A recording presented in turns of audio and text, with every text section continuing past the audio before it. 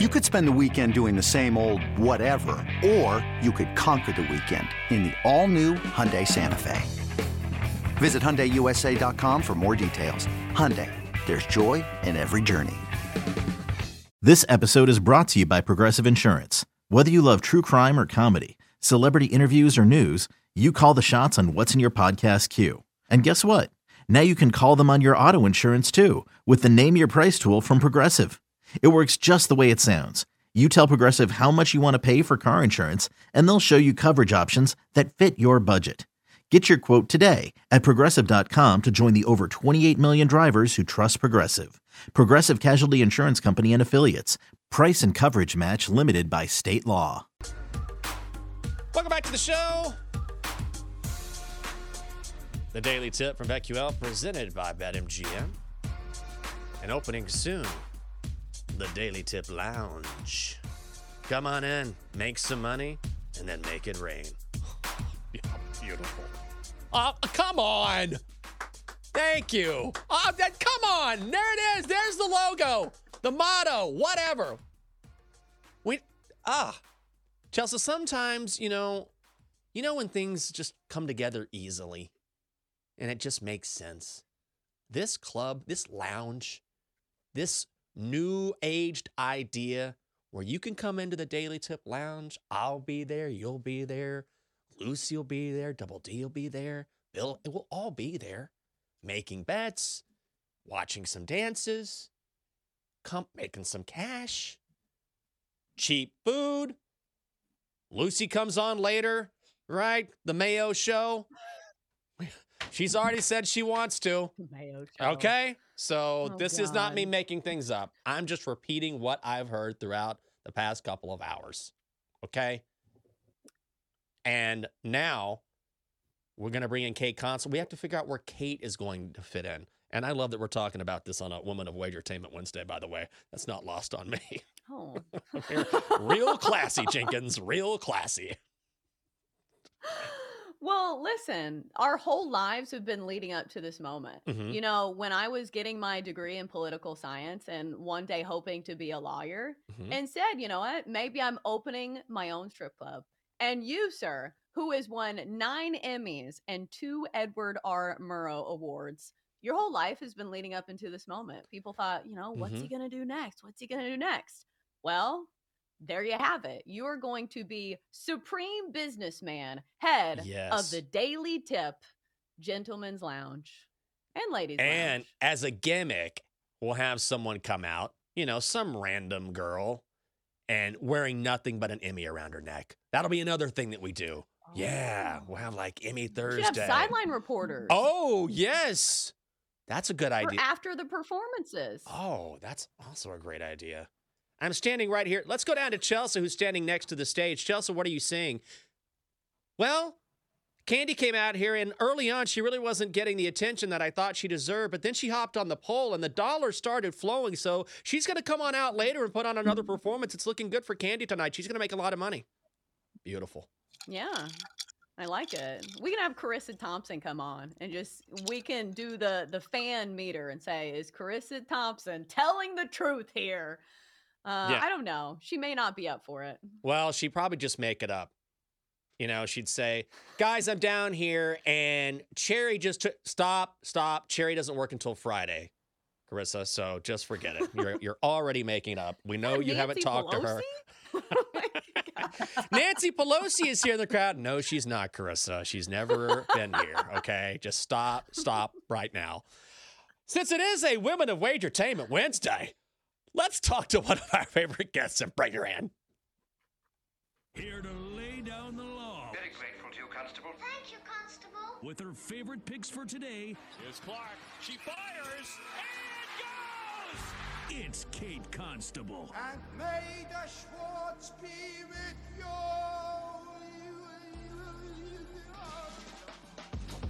All right, here we go.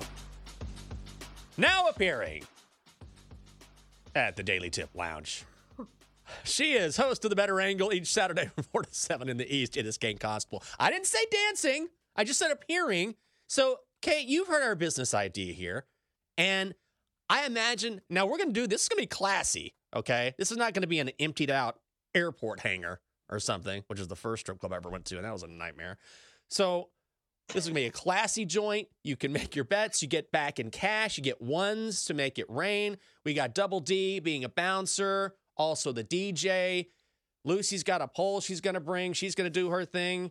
Chelsea and I are going to help manage the business here. What can you do? What can you bring to the table? Do you like this business idea? And what is your role? How can you help us make this business work? I love this idea. I was listening to you guys while I was getting ready, and I just thought, you know what, this is genius, really.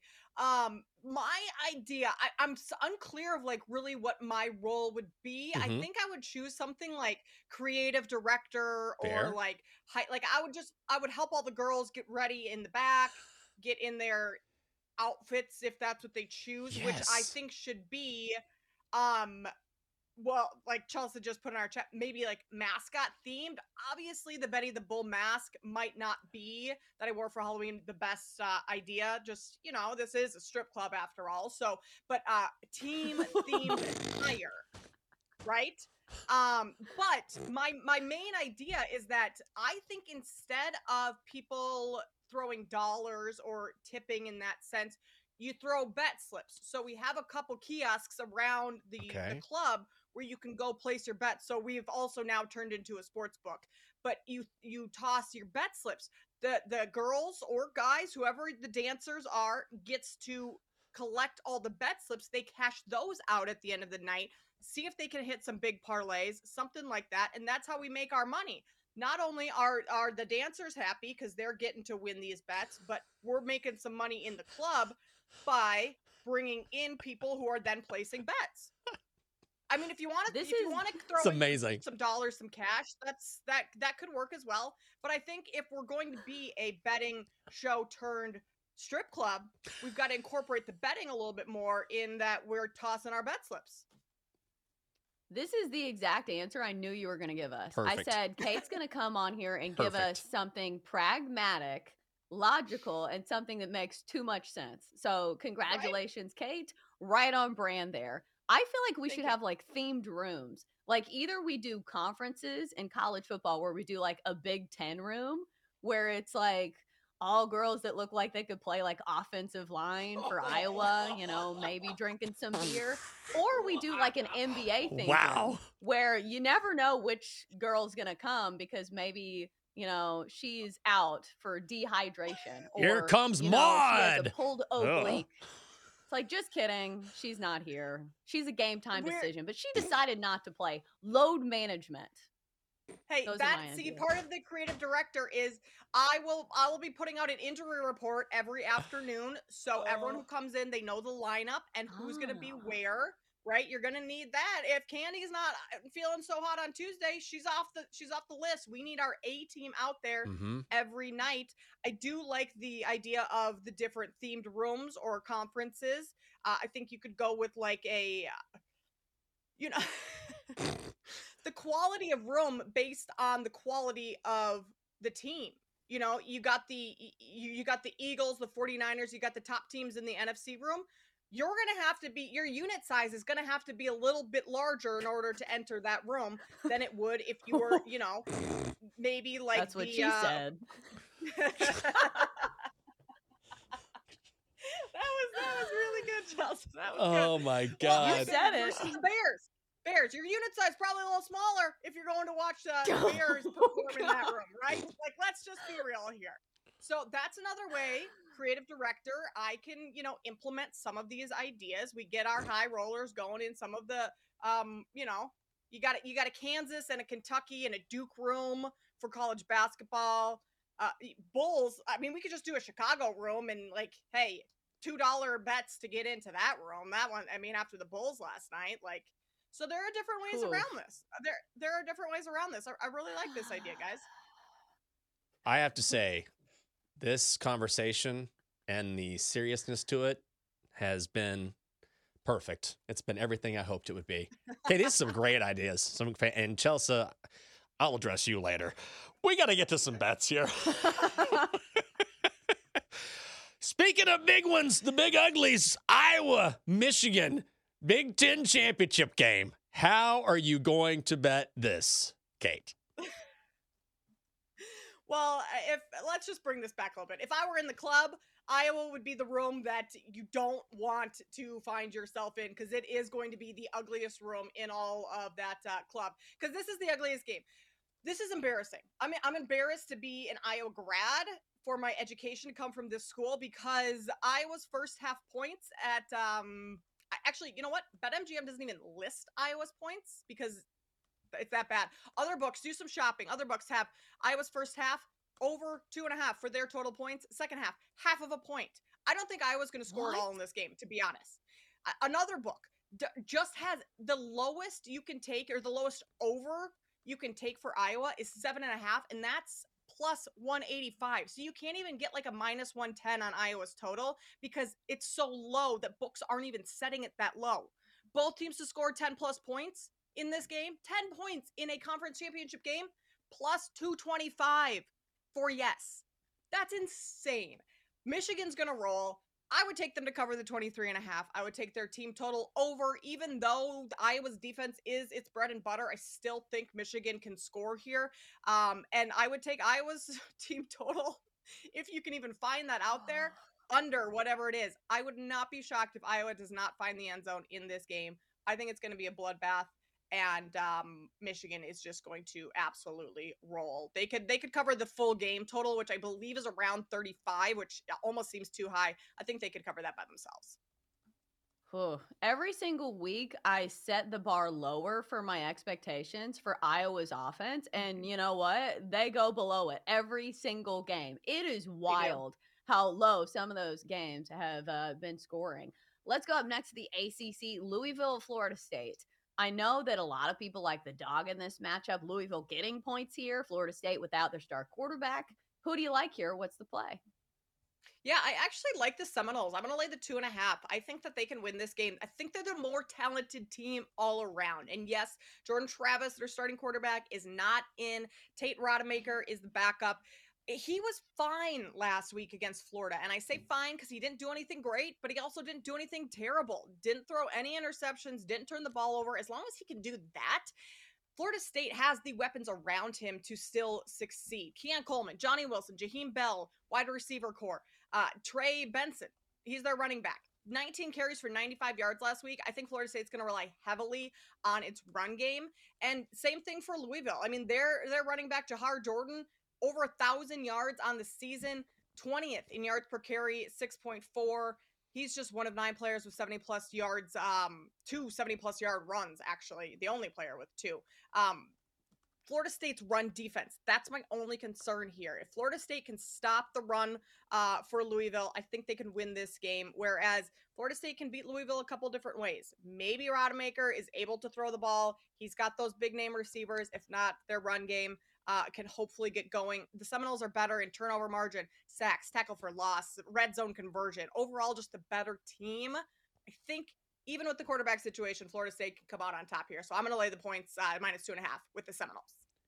Kate, let's move to the NFL before we wrap up this segment. We've got the Seahawks visiting the Cowboys. I think both of us are leaning to the Cowboys, but that line has gone up. Where are you going? Yeah, I'm all over the Cowboys. I would play this anything under 10.